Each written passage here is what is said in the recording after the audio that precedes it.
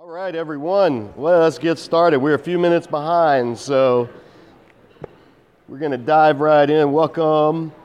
If you're a first-time visitor, we're glad you're here. We do this every week, and we hope you come back. We've been going through the Old Testament. We're in the book of Deuteronomy. We've come to Deuteronomy chapter 6. This is, as we've said in the previous sessions, this is the introduction to the covenant that's being reaffirmed. Israel's parents had been given this introduction. And so now the next generation are receiving it, and they're getting a chance to ratify this covenant, to enter into fully, to confirm their relationship as the people of God, the covenant people of God. God is their king, they are his vassal. That is the whole dynamic of Deuteronomy, is a covenant vassal treaty. So we have to read it through that lens first, then we see the spiritual implications of that. But if we rush right to, what does this mean for me, or how do I keep these commandments, or this and that, then we actually miss the entire thrust of the book and what God's doing at a big picture in history. And that's always the emphasis that we do at this Bible study. If you've been coming here, it's always seeing the big picture, because you can get lost in Bible verses and miss the Bible story. And that's one of the biggest tragedies of how we as American Christians have tended to be taught the Bible, is in little verses, chapters, memory sections, instead of seeing the big picture of what God's doing. And when you see the big picture of what God's doing, then the little parts of it take on all that much more significance. And so that's what we're doing, and that's what we're seeing in this. And now we come to Deuteronomy 6, and this is where Moses is speaking. Deuteronomy is a covenant treaty document, but it's also given in the form of 3 sermons that Moses is speaking. His farewell address. He is going to die. If you knew you were going to die and you got one last chance to speak to your friends and family, what would you say? That's what we're reading from Moses. He knows he's going to die. It's already been told in the last book, in Numbers last year. He's going to die. This is it. This is his final will and testament. And so when you see Moses, when he appears angry, when he appears frustrated, when he appears passionate, that's why. He's not giving just this, ethereal, this is how you should act, my children, blah, blah, blah. No, he's going to die. And he's been with these people since they were babies, literally since they were babies and came out of Egypt. He's watched them grow up. He's raised these people. He's shepherded these people. What was his job before he was called to take Israel out of Egypt? He was a shepherd for 40 years. For 40 years, he was a shepherd. Now, for the other 40 years, he's been shepherding these people. So the heart of Deuteronomy really comes through, and it's not detached law. That's why calling it just the law doesn't do it justice, because it's a passionate last will and testament sermon that Moses is giving his people, and all in the form of a covenant treaty that he's wanting them to ratify with God for themselves. And so now we come to the heart, or the beginning of what he's going to unfold in these coming chapters. Chapter 6, verse 1, it says, "This is the commandment." NIV says, "These are the commandments," but the Hebrew is singular. This is the commandment, that is, the decrees and the laws, that Yahweh, your God, directed me to teach you, to observe in the land that you are crossing the Jordan to possess, so that your children and their children after them may fear the Lord your God as long as they live. And how do they fear him? By keeping all his decrees and commandments that I give you, so that you may enjoy long life. This is the fear of God, is not about being scared of God. God's enemies are scared of God. That's not fear of God. I mean, that's being afraid of God. Fear of God is like reverence for God, obedience to God. If you don't obey your authority, you really do not fear them. Kids that just run buck wild when their parents are, wherever. You're all in a restaurant or a store or something, the kids are just going crazy, and the parents are just like, "Now, Billy, that's not what we do." And the kid's just throwing stuff and being... That kid has no fear of their parent whatsoever. But many of you were raised in the generation where you so much as sneezed and got that look from mom or dad, you knew, hey, I'm in public. I need to watch what I'm doing. That's how I was raised as well. That's fear of your parent. Now, of course, that can be taken to an extreme and be afraid, and there can be abuse, and there can be all that stuff. But that's not what's going on here. This is legitimate fear, reverence for God. So then he says, verse 3, "Hear, O Israel," and hear means listen, like listen up, O Israel. "Be careful to obey so that it may go well with you and you may increase greatly in a land flowing with milk and honey, just as the Lord, God of your fathers, promised you." They're looking at this land, by the way. They're standing across the Jordan River, looking into the land they're going to possess. And now, this is the heart of the entire Torah. This verse is the heart of everything in the first 5 books. It says, "Listen," or "Hear, O Israel, the Lord our God, the Lord is one. You shall love the Lord your God with all your heart, with all your soul, with all your strength. These commandments that I give you today are to be upon your hearts. Impress them or repeat them." It's a word that means kind of like engrave or stamp, or impress them and repeat them to your children. Talk about them when you sit at home, when you walk along the road, when you lie down, and when you get up. Tie them as symbols on your hands and bind them on your foreheads. Write them on the door frames of your houses and on your gates. So this is not just, hey, kind of think about this sometime. This is all the time. Do this. All the time. Remember these. He doesn't say, think about this stuff when you go to synagogue. Think about this stuff when you go to church. Think about this at home. Teach it to your children. Not tell the Sunday school teacher to teach it to your children. No, you teach it to your children. Impress it. This is the covenant faith of Israel, was not to be taught only by priests. It was to be taught primarily in the home. Church always begins at home. The family is the primary priestly temple unit, so to speak.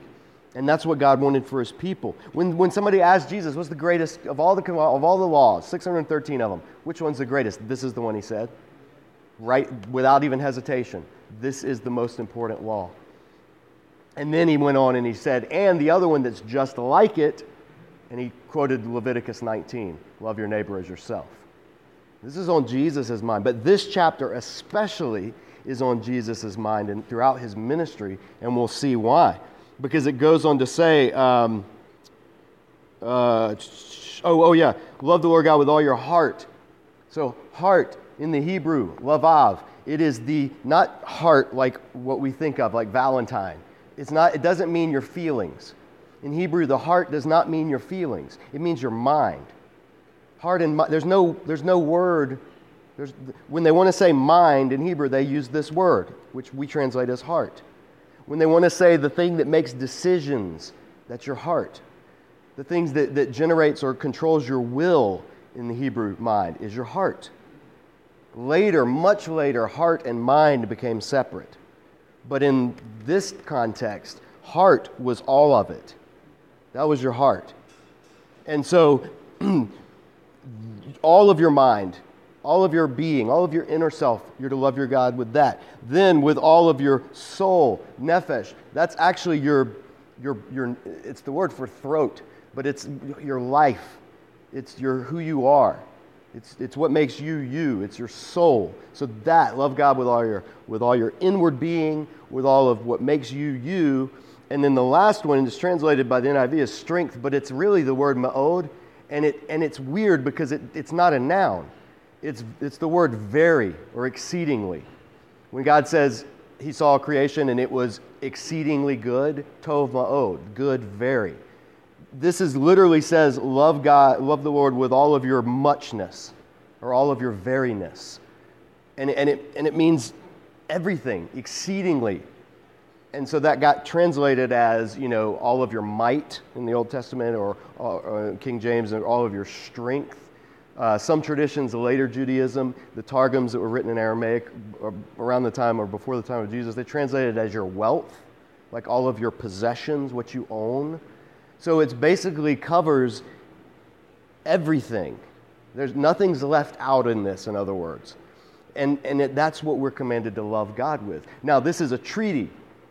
And treaties in the ancient Near East are very interesting because treaty languages, whether they're Assyrian, whether they're Hittite, whether they're Egyptian, they all command, if you read them, the kings are commanded or enter into agreement to love each other.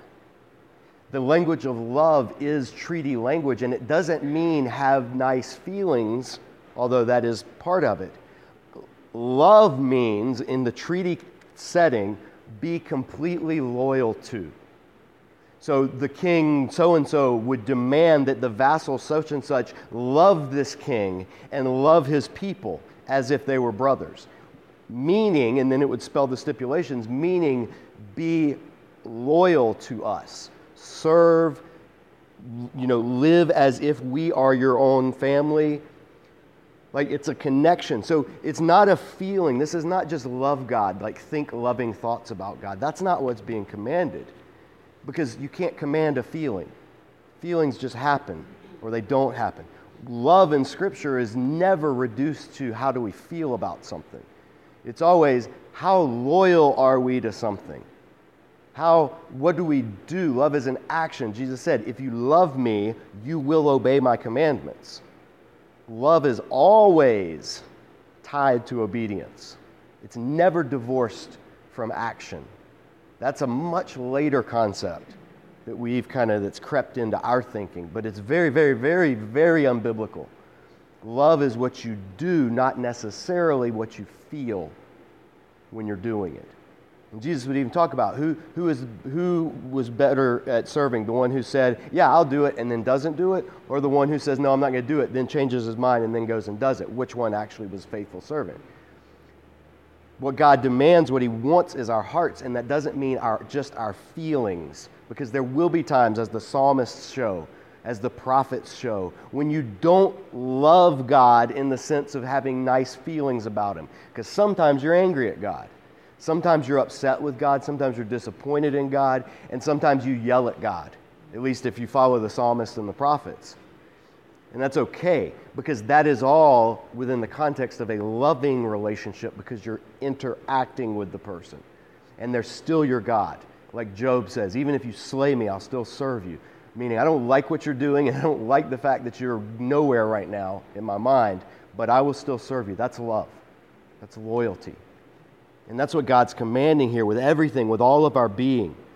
So then he goes on in verse 10, when the Lord your God brings you into the land that he swore to your fathers, to Abraham, Isaac, and Jacob, to give you a land with large, flourishing cities that you did not build, houses filled with all kinds of good things you did not provide, wells you did not dig, and vineyards and olive groves you did not plant. Then, when you eat and are satisfied, be careful that you do not forget the Lord who brought you out of Egypt, out of the land of slavery or servitude. Fear the Lord your God, serve him only, and take your oaths in his name. There's an unfortunate paragraph break in the NIV right here that obscures the wordplay that he's saying. God took you out of the house of slavery, servitude. Now fear God and serve him. You were serving Pharaoh. This is for 3 years ago, those of you that were with us for Exodus. This was the whole book of Exodus, if you remember. You were serving Pharaoh. You were slaves to Pharaoh. God freed you so you could serve him, be slaves to him. And that is actually, ironically, the highest status, or an exalted status, is that of a slave, if it's a slave to the only one who's worthy of being served, which is why Paul would glory in calling himself a slave of Christ Jesus, even though slavery was the lowest rung on the pole. So God is calling Israel to do that, to enter in that relationship because of what he's done. And he's telling them, when you get into this land, so he's taking them into Canaan, and they're going to drive out the Canaanites, Hittites, Jebusites, Perizzites, all the ones that Genesis 15 listed in the promise to Abraham. Go back and read Genesis 15 always, and keep that in mind as you read through the conquest. But he's promised they're going to drive out the Canaanites as judgment on the Canaanites that's been held back for 400 years. And so he's saying now, when that happens, once you are in this land and you do receive these things that you didn't work for, you didn't even really fight for it. I'm the one fighting for you. I'm the one giving you this stuff. Don't then forget who did it. Once you've made it, don't forget who brought you here. Because you'll be tempted to say, well, God, yeah, he was with us, but really we were the ones that did it. And Moses is pleading with them, saying, don't you dare think that, because it wasn't you. And so he says, do not follow other gods, the gods of the peoples around you. For the Lord your God, who is among you, is a jealous God, and his anger will burn against you, and he will exterminate you from the face of the land. He'll do to you what he's doing to the Canaanites through you if you go after the Canaanites' gods and do the things the Canaanites did. That was the warning of Leviticus 18, 19, and 20. That's the warning that Moses is repeating here. Do not be like the people I'm sending you on as judgment on. And yet Israel's going to do that very thing. Verse 16, do not test the Lord your God as you did at Massah. That was when the parents came out and they tested God. Can God provide us something to drink in this wilderness? And Moses, God said, hit the rock, and he hit the rock and water comes out. And the people, they were grumbling, they were testing, well, God, can you really do? God had brought them out of Egypt. These were the people that had lived through the 10 plagues. And then when they get to a place where they need water, the attitude was, well, all right, God, it's time for you to really show up. As if he had not already done so in the entire Exodus. There's a difference between testing God and asking God to provide something. One is an expectation or I need you to show me before I'll stop complaining or before I'll really trust you. And the other is, hey, I really trust you and I don't see how we can get out of this. Can you give me what I need? Two different attitudes. It all has to do with the heart. And Moses is commanding them, do not do what your parents did. Don't do that. Be sure to keep the commands of the Lord your God and the stipulations and decrees he has given you. Do what is right and good in the Lord's sight, so that it may go well with you, and you may go in and take over the good land that the Lord promised on oath to your forefathers, thrusting out all your enemies before you, as the Lord said. And in the future, when your son asks you, what's the meaning of the stipulations, decrees, and laws the Lord our God has commanded you? In other words, why do we keep this whole Torah thing? Tell him, we were slaves of Pharaoh in Egypt, but the Lord brought us out of Egypt with a mighty hand. Before our eyes, the Lord sent miraculous signs and wonders, great and terrible, upon Egypt and Pharaoh and his whole household. But he brought us from there to bring us in and give us the land that he promised on oath to our forefathers. The Lord commanded us to obey all these decrees and to fear the Lord our God, so that we might always prosper and be kept alive, as is the case today. And if we're careful to obey all this law before the Lord our God, as he has commanded us, it will be for us as righteousness. What God is, what we're to tell the people is basically what you're to tell your children in the future when they ask you, why do we keep these things, these laws? Why do we keep this covenant, this entire covenant thing that we're agreeing to? Because God saved us and brought us into his salvation. That's why we keep the commands. Law comes after grace. Law comes after salvation. They did not keep the law in order to one day be saved. That is a wrong belief. The reformers, Martin Luther and others, perpetuated that idea. It's not true. It's not correct. Israel never believed they have to earn their salvation. They believed we were saved and have been brought into covenant, and therefore to remain in this covenant relationship, we keep this law. It's a very different dynamic than trying to earn something. It was they live a life of gratitude because of what God had done for them. That's the heart of Torah. Now we know that this was on Jesus' heart all the time. One, because all of Scripture was, because he embodies all of Scripture as Israel's Messiah. But two, in particular, when he's tested in this very location by Satan, he goes across the Jordan River, out of Israel, into the wilderness. This is where he's going. Where Israel's receiving this covenant is where Jesus was going. That area. When Satan tempts him and quotes these passages from the Psalms to him about what the king should should expect from God and how the king should act. And he quotes these passages from the Psalms and Prophets that are like basically getting Jesus to act messianically. Jesus rebukes him each time with words from Deuteronomy, and 2 of those come from this chapter. Serve only the Lord your God. Do not put your Lord your God to the test. Why? Jesus knew Israel's history. They knew that Israel went astray once they started acting kingly like the other nations. That's when Israel failed. David started it, Solomon took it to new heights, and then everyone after Solomon went that way, with about 3 or 4 exceptions. So Jesus knows enough. See, Satan knows Scripture, but he knows particularly which Scripture to pull out of context to make it seem like he's giving a scriptural promise. And that's what crafty wolves in sheep's clothing continue to do in the church today. That's why we don't teach verses out of context in this study. We teach the context of the passage so you can see it as it's given, which is how Jesus studied Scripture and understood Scripture and how everybody in Jesus' day did. So when Satan does pull a passage out of context and try to appeal to Jesus' kingly nature, his messianic calling, Jesus is like, no, hold on. I'm at the Israel stage right now. I'm in the wilderness because the Spirit has led me there, because I am reliving Israel's journey in myself. And I'm going to get right what Israel got wrong. So as the one true Israelite, I am going to live according to the covenant that God gave with Moses. And I'm not going to do what our people did. I'm actually going to do the thing that Moses wanted them to do. And then he goes back into the land full of power in the Holy Spirit and starts driving out the darkness. Just as the other Jesus that we'll read about in the next book of the Bible, we call him Joshua, Jesus is his name, just as he went into the land and started driving out the enemies of God and bringing judgment. So Jesus, Joshua 2, if you will, is doing again what Israel was called to do.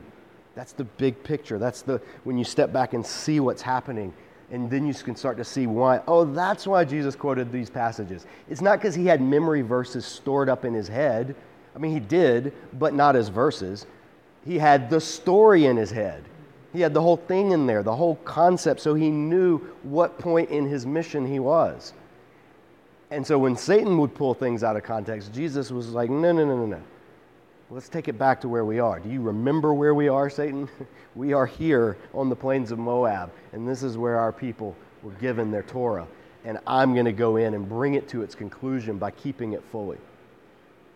So Jesus is the fulfillment, and this chapter was on his heart, and this is the core of Deuteronomy. The rest of the book, some Deuteronomy commentators have said, the rest of Deuteronomy is just unpacking this chapter, what it means to love the Lord your God with all your heart, soul, mind.